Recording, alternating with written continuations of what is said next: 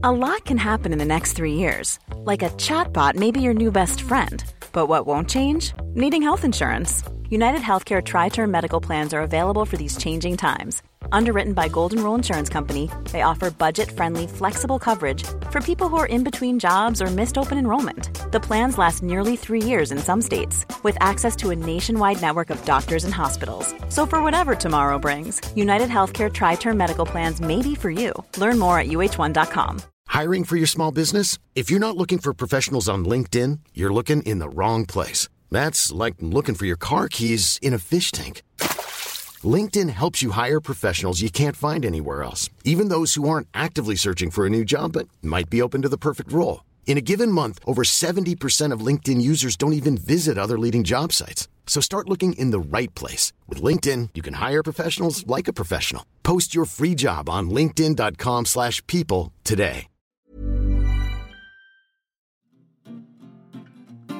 You're listening to the QuickBook Reviews podcast. Brighten your day with a book. Hello, my fellow bookworms. This is Philippa from QuickBook Reviews. How are you all? Are you okay? Well, I'm not. I have definitely reached that point in the school holidays where I can't boil another piece of broccoli. I can't mash another potato. I can't make something healthy when all they want to eat is stuff that isn't healthy. I can't force them to go on lovely walks outside for fresh air. I've just reached the end. And what's occurred to me is that one child doesn't go back to school for another month. I love them dearly. I do. I love them dearly. But just when you're trying to, I don't know. You know what I mean. It's just school holidays. Just send help immediately.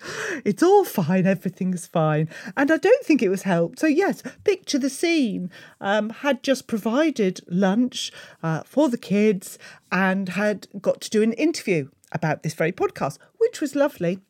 So managed to do all of that, feed them, fine, great, go and do the interview. And the first, not the second or third, the first question they asked me was this. Are you ready for this? It wasn't, how did you establish the podcast? Or what's your favourite books? It was, so what do you consider to be the difference between utopian and dystopian fiction? Well, obviously there is a difference, and I do understand that, but I just think, hang on, if you're going to throw questions like that at me, I need to prepare, first of all. I need to prepare by eating a vast quantity of Cadbury's Dairy Milk Whole Nut and immersing myself in a vat of black coffee. Then you can ask me questions like that, not on the back of kids and holidays and work and everything. So yes, so that's where I'm at. I'm completely losing my mind. Hopefully I said something sensible, but we'll see.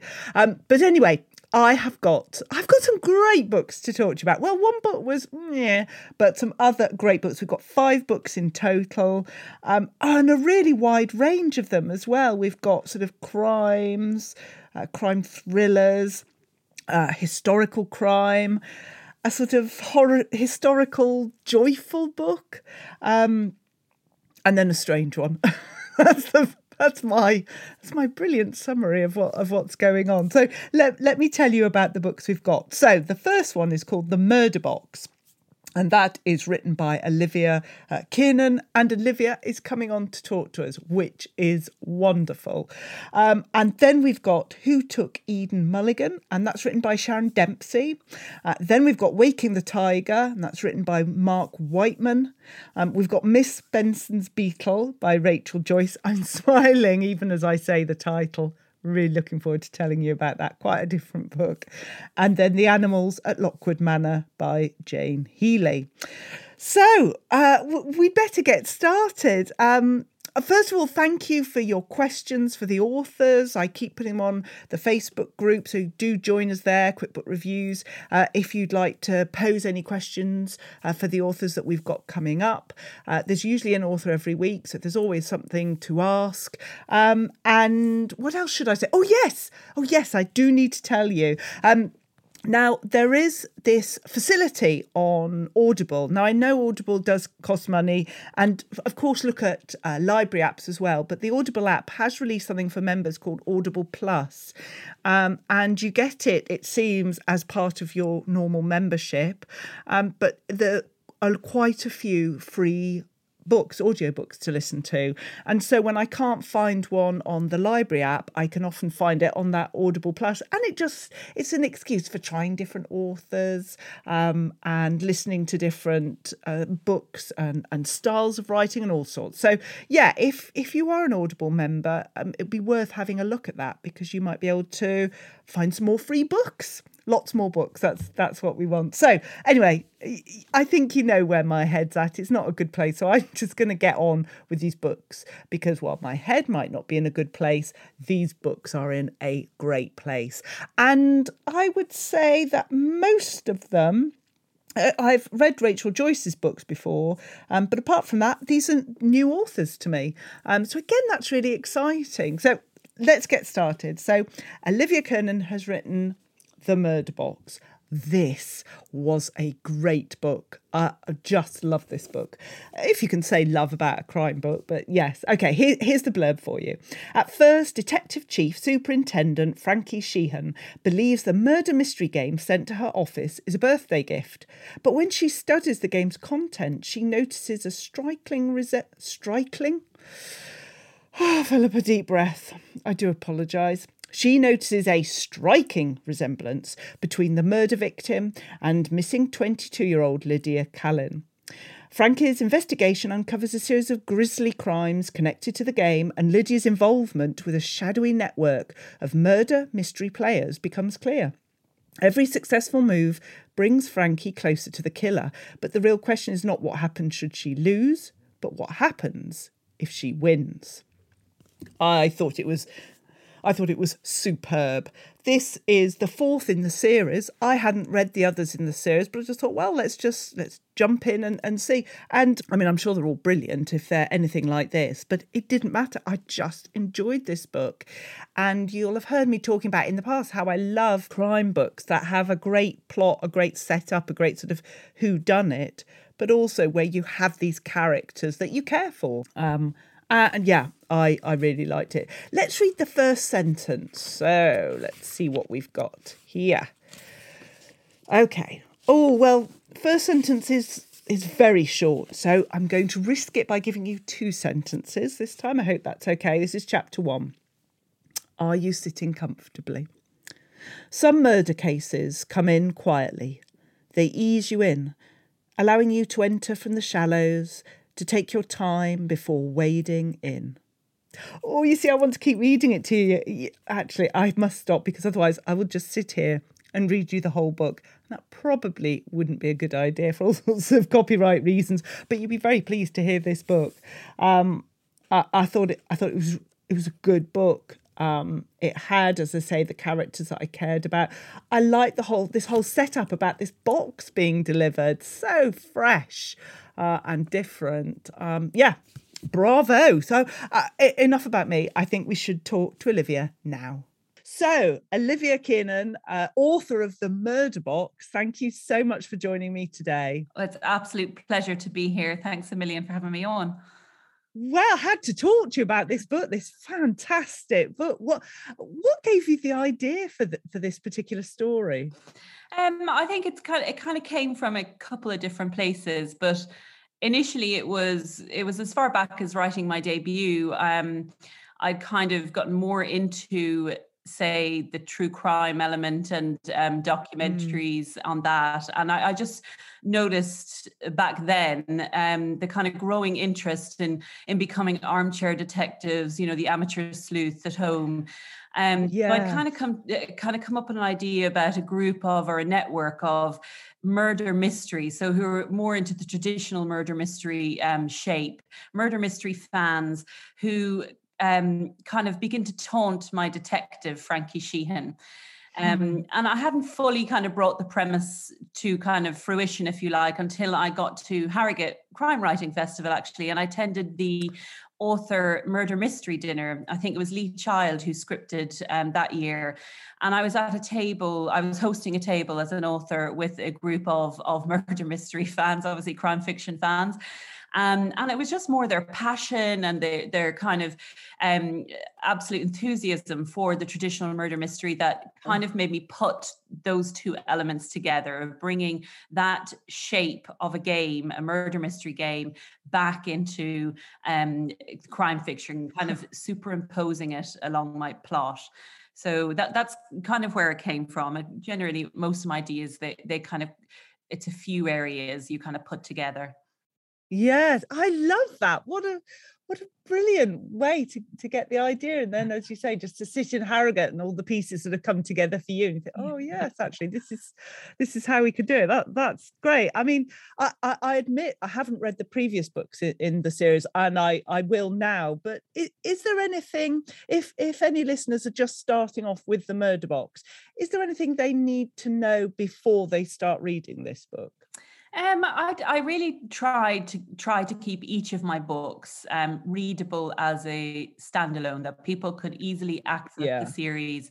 But there are obviously character progression. There is character progression with each of the books that if you were reading or following along in the series, you'd see maybe a slightly longer arc and have some satisfaction. But I do think, and I do try to write like that, most people could pick up any one of my books and be able to access the characters just as well as someone with the series. So I don't think there is with the Murder Box, and certainly because it's so premise led, if you like, it does make it much more accessible and has a much more standalone feel than, say, the previous three. Yeah, I didn't feel as if I was missing out at all. It stood completely on its own. I thought it was just excellent, and it's very hard to find that in a series, actually, even though it still made me want to go back and find out more about these great characters. The pace as well is something that I thought you managed really well. It's an overplayed term. It was a page turner, but it really was for me. How do you sort of manage that pace to keep us interested but not exhausted? Yeah, it's I mean, I one of the reasons I write crime thrillers is I do appreciate structure, and I do kind of, once I've finished a draft, I do like to stand back and see where I can kind of even remove whole chapters or threads that aren't helping the story along. So yeah, I'm probably quite fascinated with that. But I do think a lot of it as well is I'm not a huge planner. So a lot of it is instinctive writing for me. And I think maybe that brings a certain energy to the page in some ways. But yeah, I'm very pleased that it's kind of come out like that it's that it's to be something that keeps people turning the pages. But yeah, it's probably just more standing back and looking at the story overall and trying to just remove as many hiccups. You can sometimes get a little attached to certain pieces of your own writing where you think, oh, I just really want to keep that in there because it's nice. But actually you do need to just rip those pieces out. Usually they get in the way. They're more for you rather than the reader. I think you have to kill your darlings, as they say, and be and I'm always quite happy to do that. I love the editing process. I have a brilliant editor, so I really trust her, and whatever they recommend, as much as you might go, oh God, I don't want to attack that right now, I do eventually usually take on almost everything they suggest. They're usually right. So thankfully she's very good at pace. So I think that helps a lot. Well, it just works. I'm interested though in your comment about how you don't sort of over plan the story when you're coming to it, because I often find that might happen with the first book for an author, but once they're sort of contractually obliged, the planning tends to happen more and more, but you're more of a free spirit with the planning. Yeah, I mean, I will definitely, when I say that, I will definitely have key scenes in my head. So I will definitely, when I get an idea, and I guess most authors, regardless of your approach, it's those scenes that kind of drive you. So the minute you kind of start thinking about characters, you kind of start thinking what if questions, and off the back of that you begin to imagine interchanges and scenes. So there'll always be some scenes that I can see very clearly, that have a very visual, almost cinematic kind of play out in my head. So yes, it may not be a spreadsheet or Excel sheet, but there will to some extent be jump off points that I'm writing towards before I even start. But I don't like to plan too much, because I think you can sometimes get, and this is just me, I think you can sometimes get a bit too wed to an idea that might not be working. And I think if you are freestyling it a little more, you're more inclined to just say, no, that's not working, and kind of just head off in another direction. So for me, that is, I know that's not the same for every author, and a lot of authors do plan in detail, and I'm very jealous of them because I think it would be less nerve-wracking that way. Definitely, you'd be quite sure that your plot would work out before you start. So, but yeah, I think I kind of get a bit bored if I've planned it out too much. Yes. It's almost like knowing the answer of a box set on Netflix or whatever before you've watched it. You know, you kind of want to, I want to go along with the reader and discover at their pace. So that's why I kind of am resistant a little bit to planning too much. Well, and that clearly works, because as I say, the pace was there. It felt fresh and really vibrant as well. And this main character, Frankie, we've got to talk about it. I love a female lead. How similar is she to you? Oh gosh, I'm not similar at all. I think Frankie is definitely, I've given her characteristics that maybe not to the extent, I don't want them all, but I wish in some ways I was a little bit more like her. She's very, I don't know, she's very courageous, I think, in some ways, and she doesn't give up no matter how many knockbacks she gets. Well, I think I'm definitely an overthinker and a worrier in most respects, and I would talk myself out of something quickly in my head, where Frankie would just seems to know what's right and what needs to be done, and kind of goes ahead regardless the hurdles in her way. I'm definitely not like that. And this year the pandemic has taught me that very much so.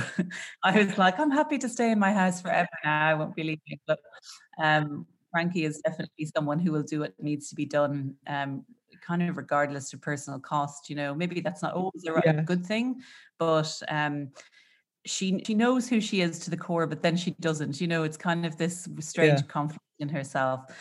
So, and I think that's in some ways admirable. So if you've got, say, a difficult phone call to make, do you sometimes have to think to yourself, right, what would Frankie do? You know, let's channel some Frankie to do that. I perhaps wouldn't advise that too much, because she will burn it all in her wake to get what she needs to. So I think, you know, you have to strike a balance in some ways. The cost to her personal life is always seems a little over the top, you know. So I think in reality, if you were to live with that, you would, unless you're a certain individual, like I always say, if you were to kind of slice into Frankie in a way, she'd just be the victims of the case, the investigations right through to her core. And I personally, I'm not sure that's the best way to live your life, you know. Yes, that's fair enough. Does she talk to you though when you're not writing? Does she sort of bother you or not? Yeah, so I mean, maybe not directly to me. I'd kind of might hear conversations, or maybe even, you know, because it is first person present, you know, I'll hear her voice telling the story. So it's not necessarily it's to me, it's just her voice kind of narrating the story. So and that's generally what I follow when I'm writing, when I'm beginning to draft.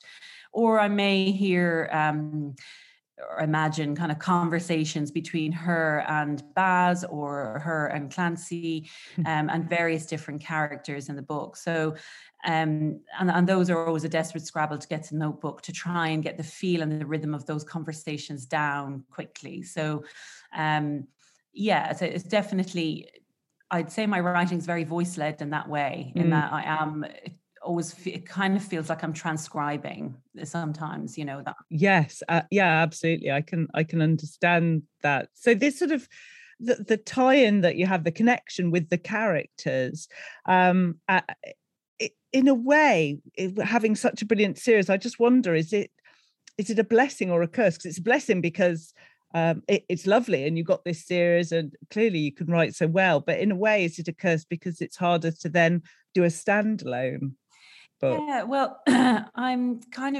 am working on another book at the moment, which is outside of the series. So yeah, so that's my current work in progress. And then hopefully we'll get back to Frankie directly afterwards, just because it has been quite intensive. So it's 4 books year on year that I've written. And I just think sometimes that's good to take a little step back for a little while, so you can keep the series fresh. And it doesn't, and I think that's the one thing with the series that I have enjoyed with each of the books, to me as a writer anyway, have felt quite fresh when I've approached them, and I'd really like to be able to maintain that to some degree. So, but yeah, with getting back to your questions about writing the same characters, it's definitely very you get to internally know your character and know your character's responses. So in that way, it's quite fun, because I can, if I want to up the drama, because I know Frankie and I kind of know how she'll react to certain things, that allows you to kind of dream up, gosh, what would really put her world on edge, which sounds very cruel, but poor Frankie. Yeah, you just go, right, what's going to really challenge her as a character? So in that way, it's quite nice, because I don't have to sit down and kind of work out psychological motivations in that way, because I kind of know her. So that's kind of reassuring. It's like a safety net. But then in other ways, for each of the novels, you have to really then almost, you're getting to know the main character all over again, because you are putting them in a separate, kind of in a new situation. And each novel needs its own emotional arc. So you can't it's not like a game of chess where the pieces are coming back to the square one again. You need to give your character a challenge emotionally for that novel. And that's the same with every novel you read. That's what engages a reader, is emotion and conflict, because you're dealing with the same characters you wrote in the last book. So that can be quite challenging, but also very, very rewarding once you land it. Once you get that new kind of emotional arc for your character, it's really satisfying and a lot of fun, because you do know that character quite well. And obviously with Frankie in this book, there are themes of time kind of sifting away that's out of her control and lost. And obviously Frankie is very much a kind of, not control freak, I would say, but she likes to control things. She likes to control, and nothing's in control here. Everything's slipping out of her grasp. And so in that way, once I'd kind of got that, I was like, right, that's where she's at emotionally, which is, as you can see, it's different to thinking about the premise of the book. So it's a whole new aspect of the novel you have to decide upon when you start your novel. And in a series, that's because it's the same characters, that's a little bit challenging, but as I said, very rewarding once you get there. And I think that's the challenge with good crime books. It's a combination, as you say, of the crime, the who done it, what done it, and the characters. And it must be hard sometimes to get that balance right. Sometimes you want to do more on the characters or more on the crime, but you manage that balance well. Is that something that you have to refine while editing, or is that just naturally your approach? I think it's probably just my approach, but as a reader, I absolutely love crime fiction that really delves into the kind of minutiae of the domestic life of the detective, etc. But to me, to know more about the crime and the kind of challenge and the puzzle. That's what attracts me to it. So it's important that either the mystery that we're investigating carries the emotional story forward, and is not, the emotional story doesn't overshadow the mystery. So I like to keep both of those elements in check if I can, because just as the reader, what captivates me is the mystery that we're reading about. So it is a battle always to try and make sure that neither side gets too top heavy in the plot.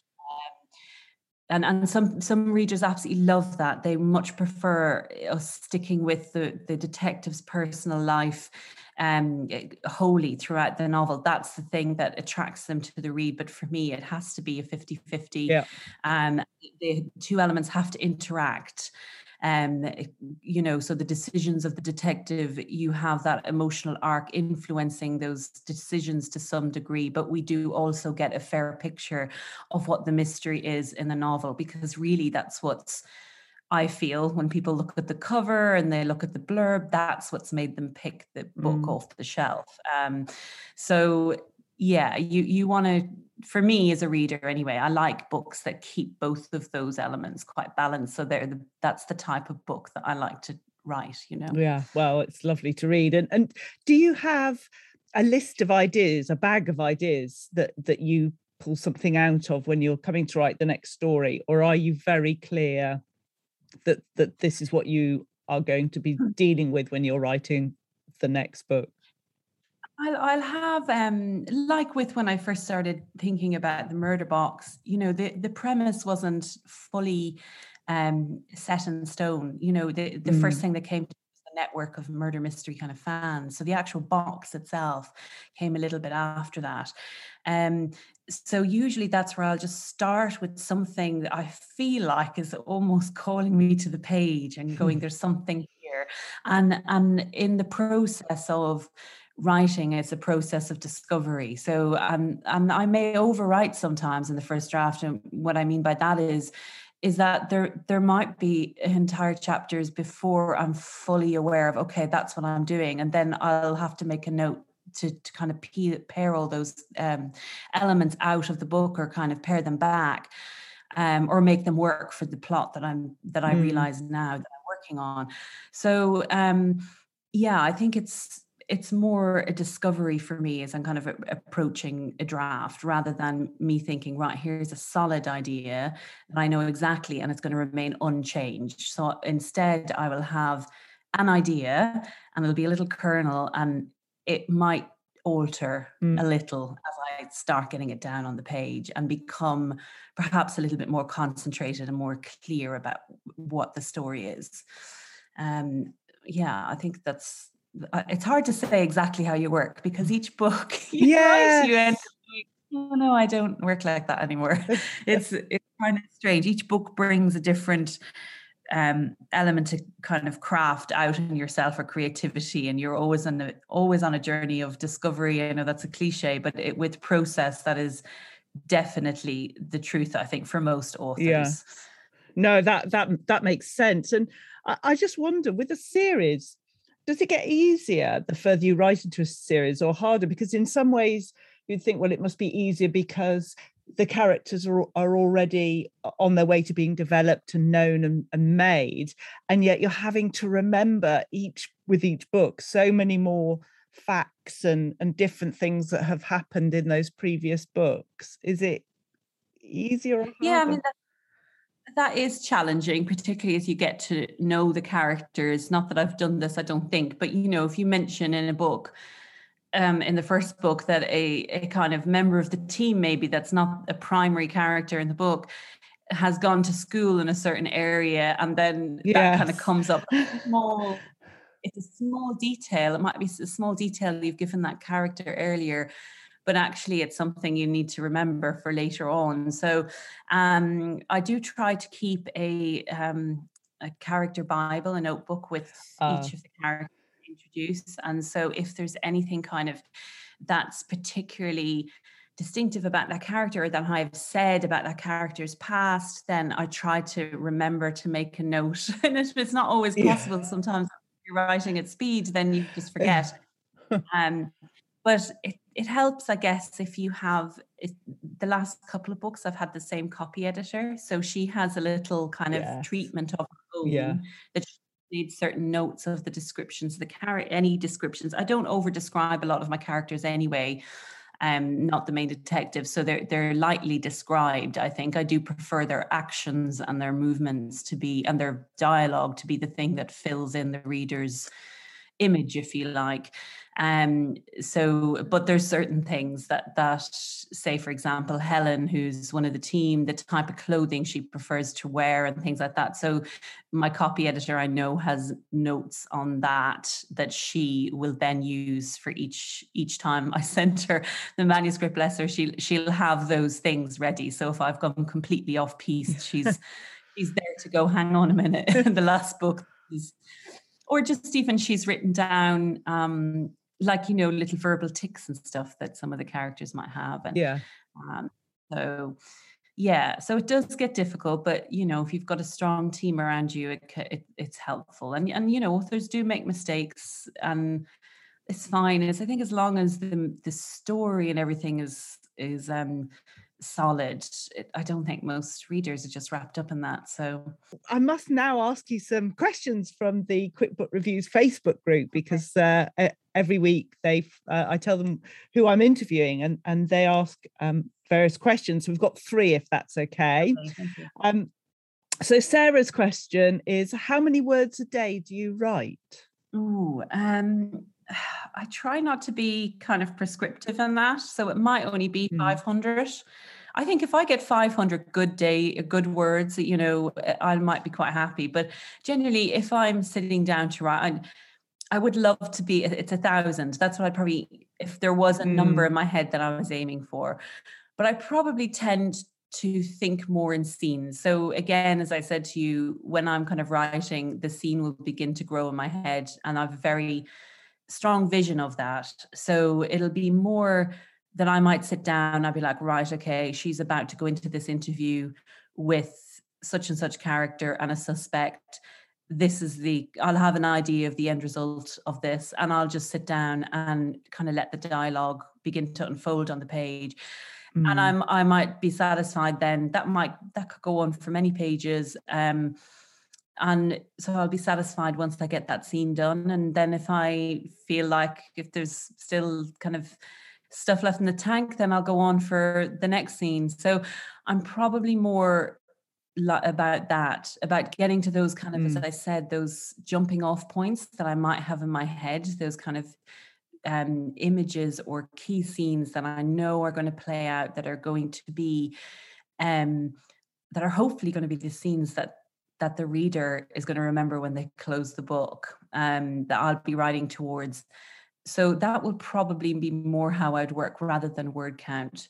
But I would say that for the most part, I would never go over, I think, about 2,000 in a day. I think something happens in my brain after that. It all trickles to a stop. And so, yeah, but even if it was 500, if it was a really tricky scene and I felt like I'd written it well, that would be enough for me. And I'll kind of save the rest for the next day. A question from Linda. How did you get your agent? My debut crime, that was my 4th novel. So the 3 previous to that, I'd done what every other writer had done and submitted out and gotten rejection, and then get back on the horse and write the next book and then send that out. And you're all the time kind of honing your submission packages, and so I totally get that feeling. I've been there. And it's strange, even after all the kind of I used to go to those agent one-on-one meetings as well, yes. all those. I'm sure all your listeners or anyone else who's trying to get yes. It helps you, it definitely helps you hone your submission package, because often it's not even about the book, it's just how you're talking about the book, and it's a different part of your brain you have to learn to use. So, so all those years doing that did help me, because by the time I got to something kind of, I guess, worthy of being published, I was able to kind of talk about it in a way in that cover letter. And that's eventually what kind of got me off the slush pile, if you liked. So, wow. But yeah, so I hope that's hopeful for some people. I've done everything. Yeah. I've done everything that every other writer tried. Done the one-to-ones, done all the online kind of conferences and all the, PitMad and all that kind of thing many times. So. But what you show is persistency and a dedication to writing. Whereas, I did one pitch to an agent, I still bear the scars from that, and have sworn I'm never putting pen to paper again. So I think that's amazing that you just kept writing. Yeah, you have to. I think one thing, and probably one tip, if anyone's in that kind of circle, and one agent said this to me, and it just really helped, because this was not the agent I signed with, but an agent over the years of doing kind of one-to-ones and various kind of that kind of speed dating with agent kind of thing. But she said, I remember when I booked, she said, this mightn't be your debut. Just because it gets rejected, it doesn't mean that it won't eventually get published. And that helped me with each of my projects, because some people get very stuck on the one manuscript and then are submitting and polishing the first 3 chapters,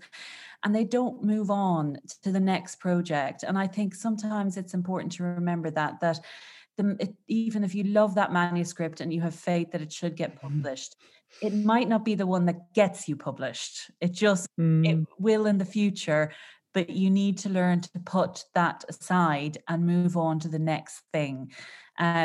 And I think that's probably the most helpful bit of advice I can give to anyone who's in that kind of whirlpool of submission. Don't get stuck on going back over the same chapters for years, attempting to get an agent. Just put it to the side and get going with the next project. That's what I would say anyway.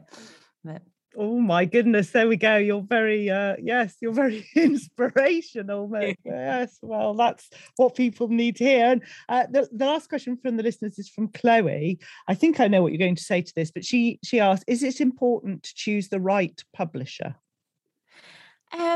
Yeah, I mean, really, the right publisher is whoever comes along and says they love your book. Yeah.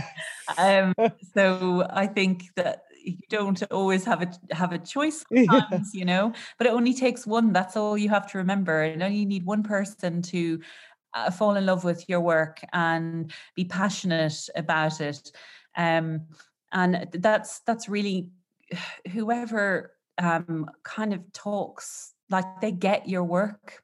It's strange, but you do kind of know that once you start, even with agents, and you get an instinct yourself of what you can work with, and how passionate they are, that they believe in your writing. That's really important, because it has to translate across the wider publishing team. So it has to, that passion for the editor has for your work has to translate to people within the team who may not necessarily immediately be familiar with your work, but they need to feel that energy from the editor who takes you on. So yeah, I think whichever one loves your work, really go with them. But you don't have a choice sometimes, which is good, because, to me, I'm always like, I don't want too much choice. It's too hard. You get stuck. But if a publisher loves your work, then yeah, that's all you need, really. Well, that's fantastic. And we're glad that the publisher did love your work, because we love it too. And personally, I can't wait to read more of your book. So Olivia Kernan, author of The Murder Box, thank you so much for joining me today. Absolute pleasure, Philippa. Thank you so much. Hey, I'm Ryan Reynolds. At Mint Mobile, we like to do the opposite of what Big Wireless does. They charge you a lot. We charge you a little. So naturally, when they announced they'd be raising their prices due to inflation, we decided to deflate our prices due to not hating you.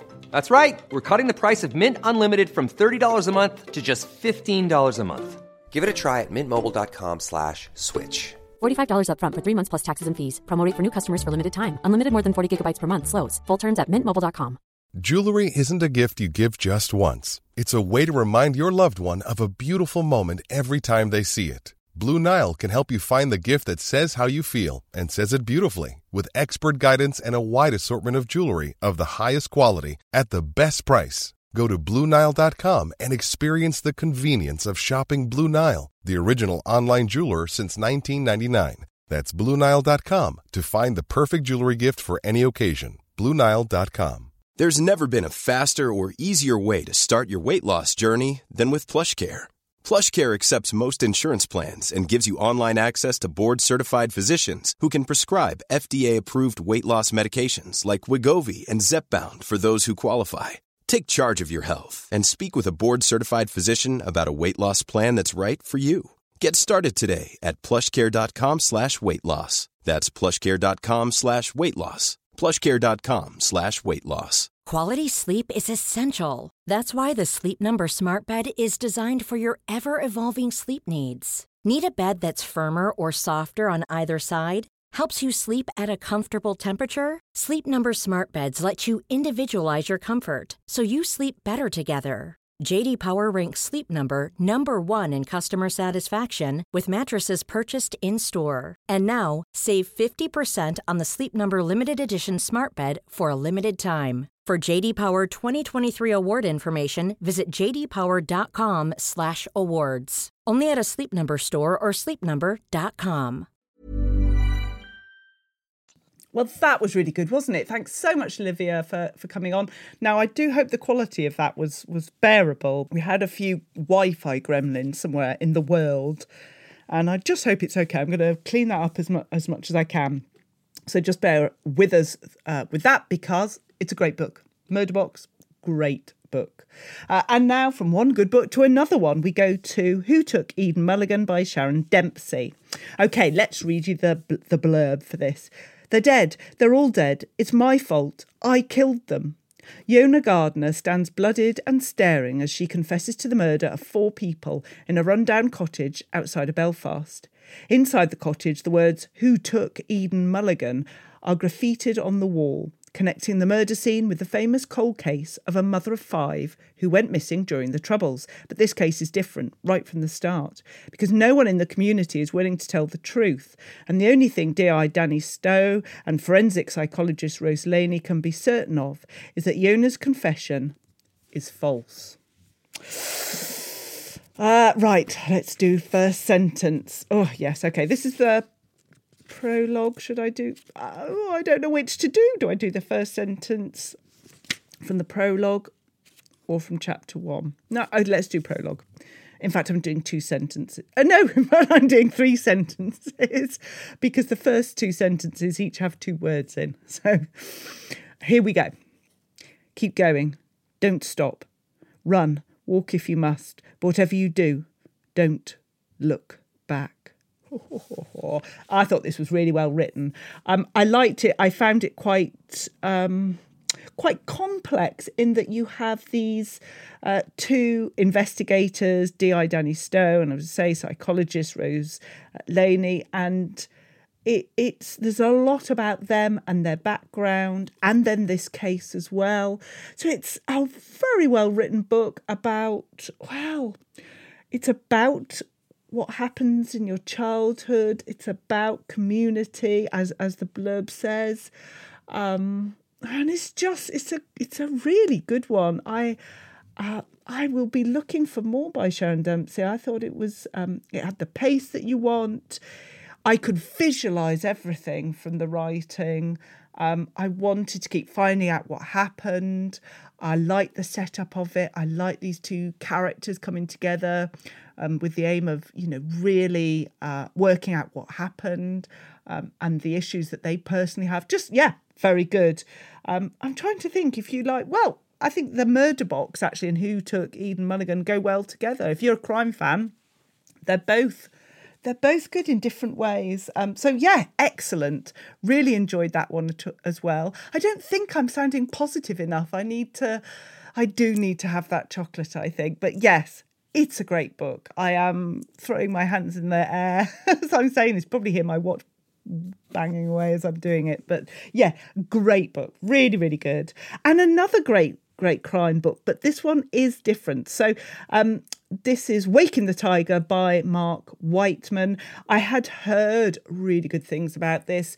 It's being selected for a sort of short and long list for different crime awards, and it's published by our friends at Hobet Books as well. So it's like, I need to find out more about this.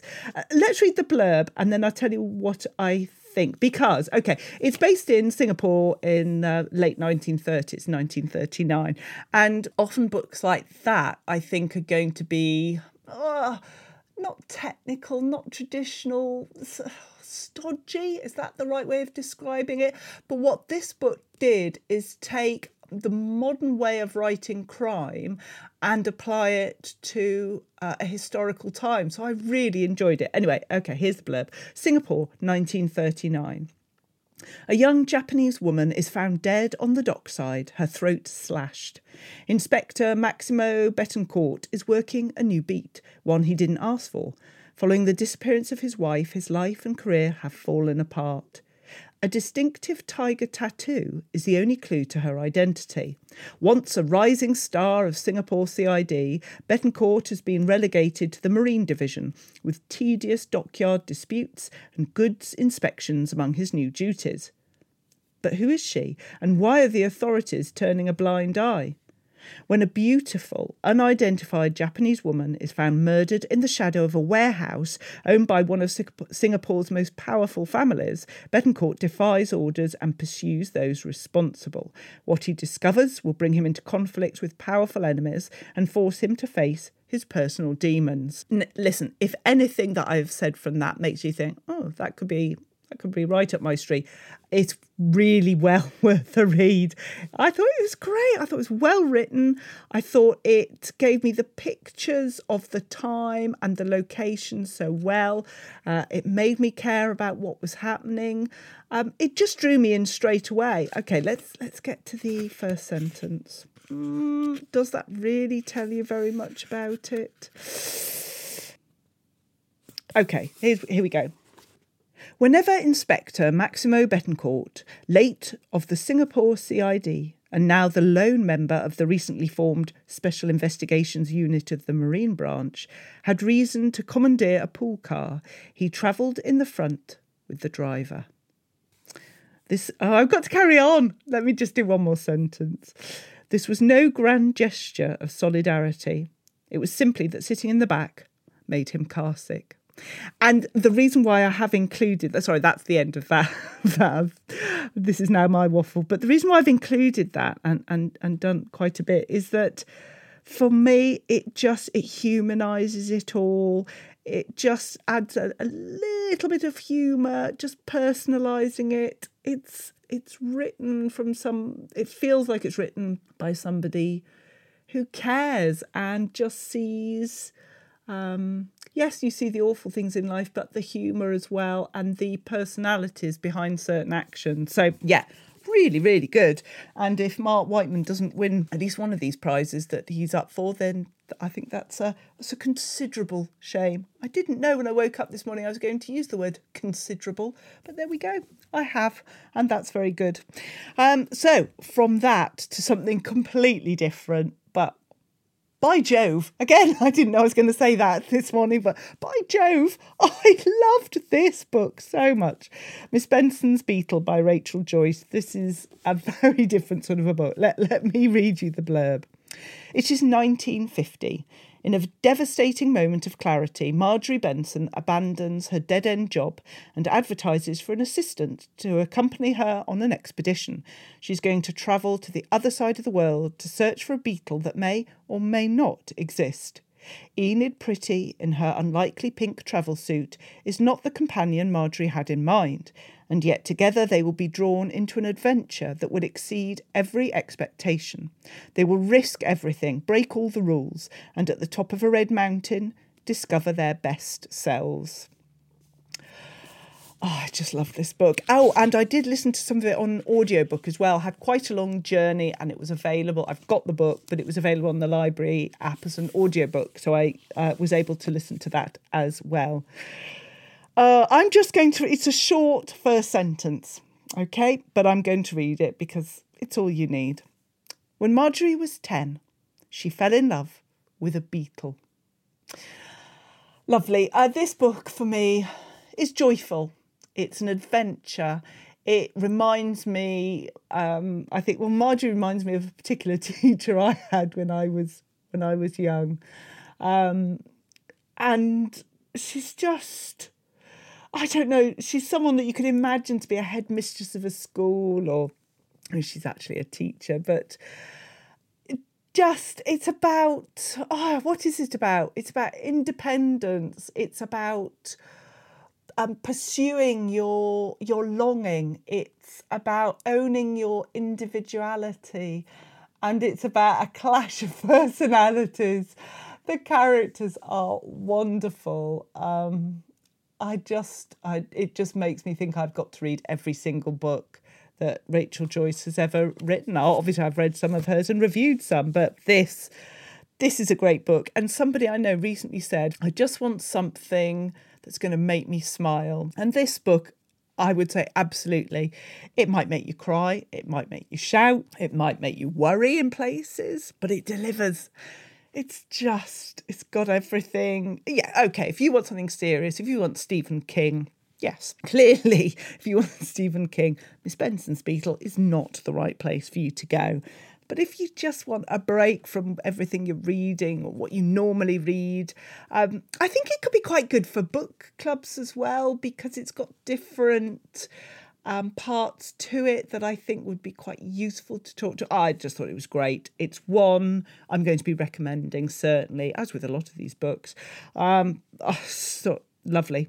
If there was a T-shirt with Miss Benson's Beetle on it, I would get it. It's that good. And so from one good book to one that didn't quite do it for me. And there are lots of people loving this book, so it shows it's me. Again, I'm not going to tag the author in this because it is just my view, and I'm sure I must have read it on the wrong sort of day or whatever. Let's read the blurb and then you can see what you think. So this is called The Animals at Lockwood Manor by Jane Healey. It's got the most beautiful ornate cover, this lovely gold lettering, these birds exquisite. And it says, some secrets are unspoken, others are unspeakable. So that sounds very good. Here's the blurb. Oh gosh, we're back in 1939. Oh, who knew? This isn't a theme. I didn't plan this, but anyway. August 1939. When the contents of London's museums and galleries are evacuated for safekeeping during the war, 30-year-old Hetty Cartwright is put in charge of the Natural History Museum's mammal collection. Once she and her exhibits arrive at Lockwood Manor, however, where they will stay for the duration of the war, Hetty soon realises that perhaps London would have been safer. Let's do the first sentence. Let's see what we've got. We've got a prologue and we've got a chapter 1.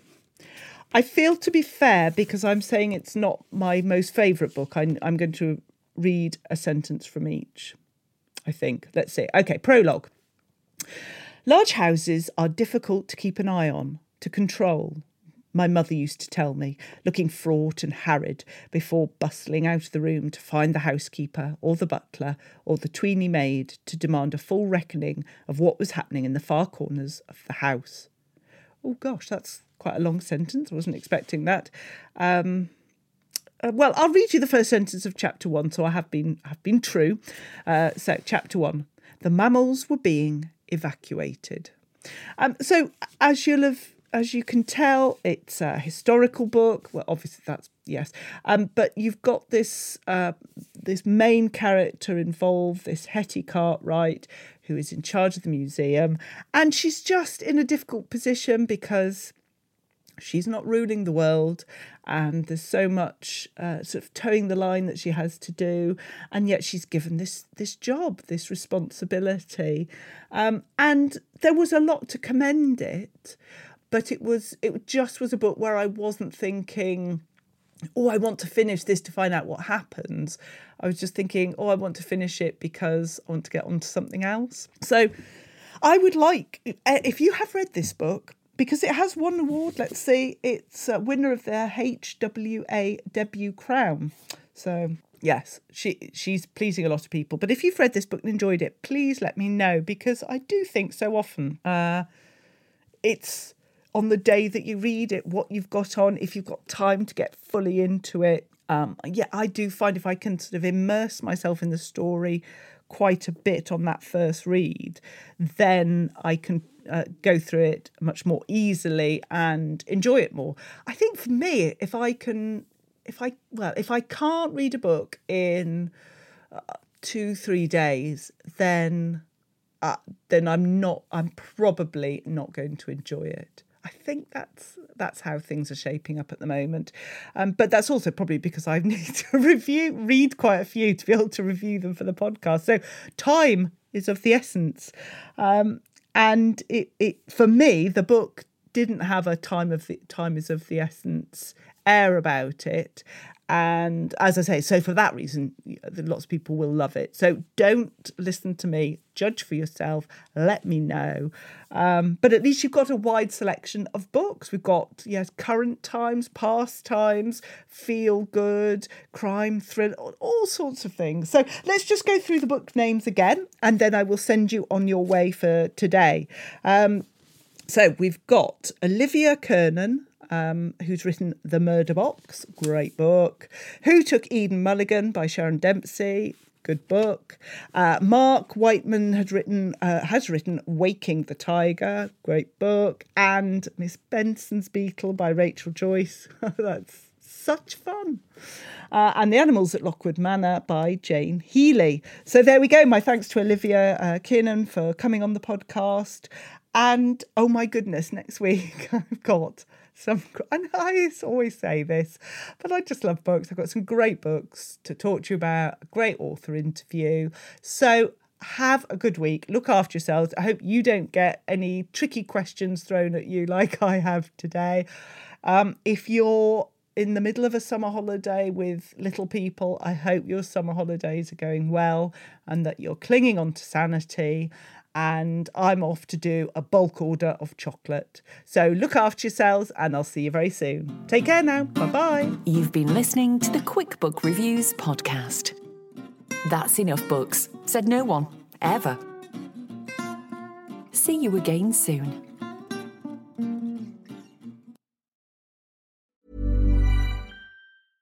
Hey, it's Paige DeSorbo from Giggly Squad. High quality fashion without the price tag. Say hello to Quince.